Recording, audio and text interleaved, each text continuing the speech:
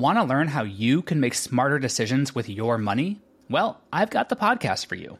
I'm Sean Piles, and I host NerdWallet's Smart Money Podcast. Our show features our team of nerds, personal finance experts in credit cards, banking, investing, and more. And they'll help you make the most of your money while cutting through the clutter and misinformation in today's world of personal finance. You'll get clarity on strategies to help you build your wealth, invest wisely, shop for financial products, and plan for major life events. Listen to NerdWallet's Smart Money Podcast wherever you get your podcasts. Hello, I'm Lynn Norris. Here's your daily tip from the experts at Real Simple.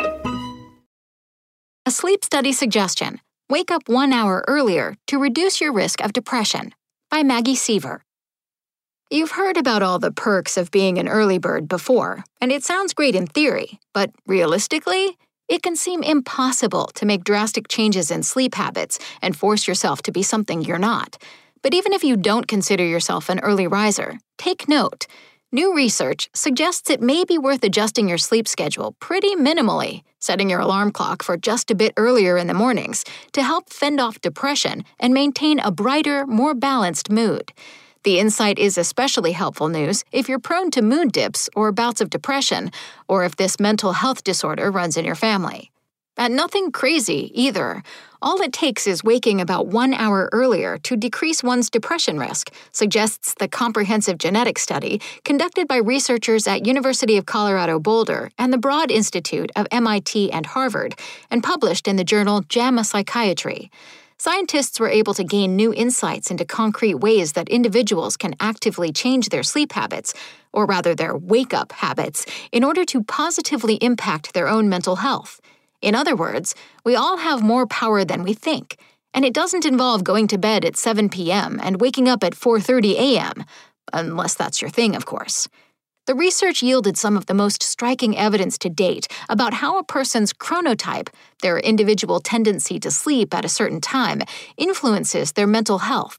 Plenty of previous research corroborates the notion that sleep and mental health are strongly linked.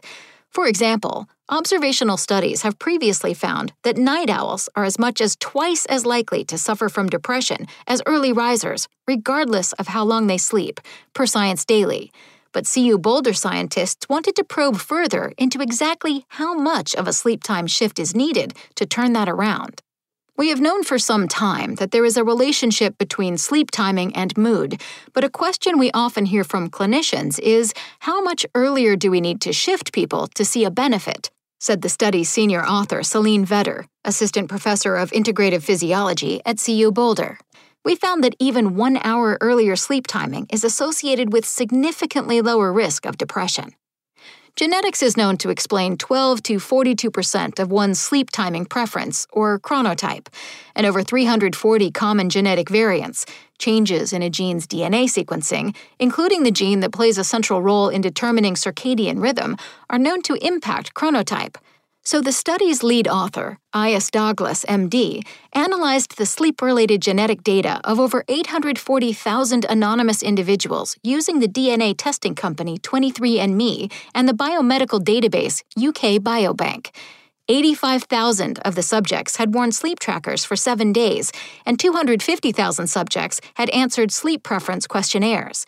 One key takeaway: the average sleep midpoint, the halfway point between bedtime and wake time, among subjects was 3 a.m., implying the average subject went to bed at 11 p.m. and got up at 6 a.m. Researchers then assessed anonymous medical and prescription records and surveys about diagnoses of major depressive disorder. All of this with the hopes of answering the question, do the genetic variants that predispose someone to being a morning lark have a lower risk of depression? All signs point to yes. According to Dr. Douglas's statistical analysis, every 1 hour earlier sleep midpoint corresponded with a 23% lower risk of major depressive disorder. So if your usual bedtime is 12 a.m., you could potentially cut your depression risk by 23% if you started going to bed at 11 p.m. and still slept for the same number of hours. What's even more incredible, if you bump your sleep time up by 2 hours, so 10 p.m. in this scenario, your risk of depression decreases by nearly double, about 40%. Researchers do note that it's still not totally clear if waking up even earlier offers significant benefits to people who are already way on the early riser end of the spectrum. But for people who fall into the majority, intermediate/average range, the hour or two time tweak could really be beneficial for quelling depression. One word of advice is to start by waking up in small increments, 10 or 15 minutes earlier at a time, working your way up to an hour. Thanks for listening. Check back tomorrow or go to realsimple.com for the latest. SpokenLayer. Want to learn how you can make smarter decisions with your money? Well, I've got the podcast for you.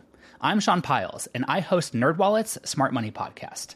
Our show features our team of nerds, personal finance experts in credit cards, banking, investing, and more. And they'll help you make the most of your money while cutting through the clutter and misinformation in today's world of personal finance.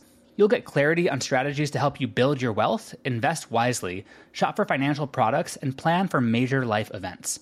Listen to NerdWallet's Smart Money Podcast wherever you get your podcasts.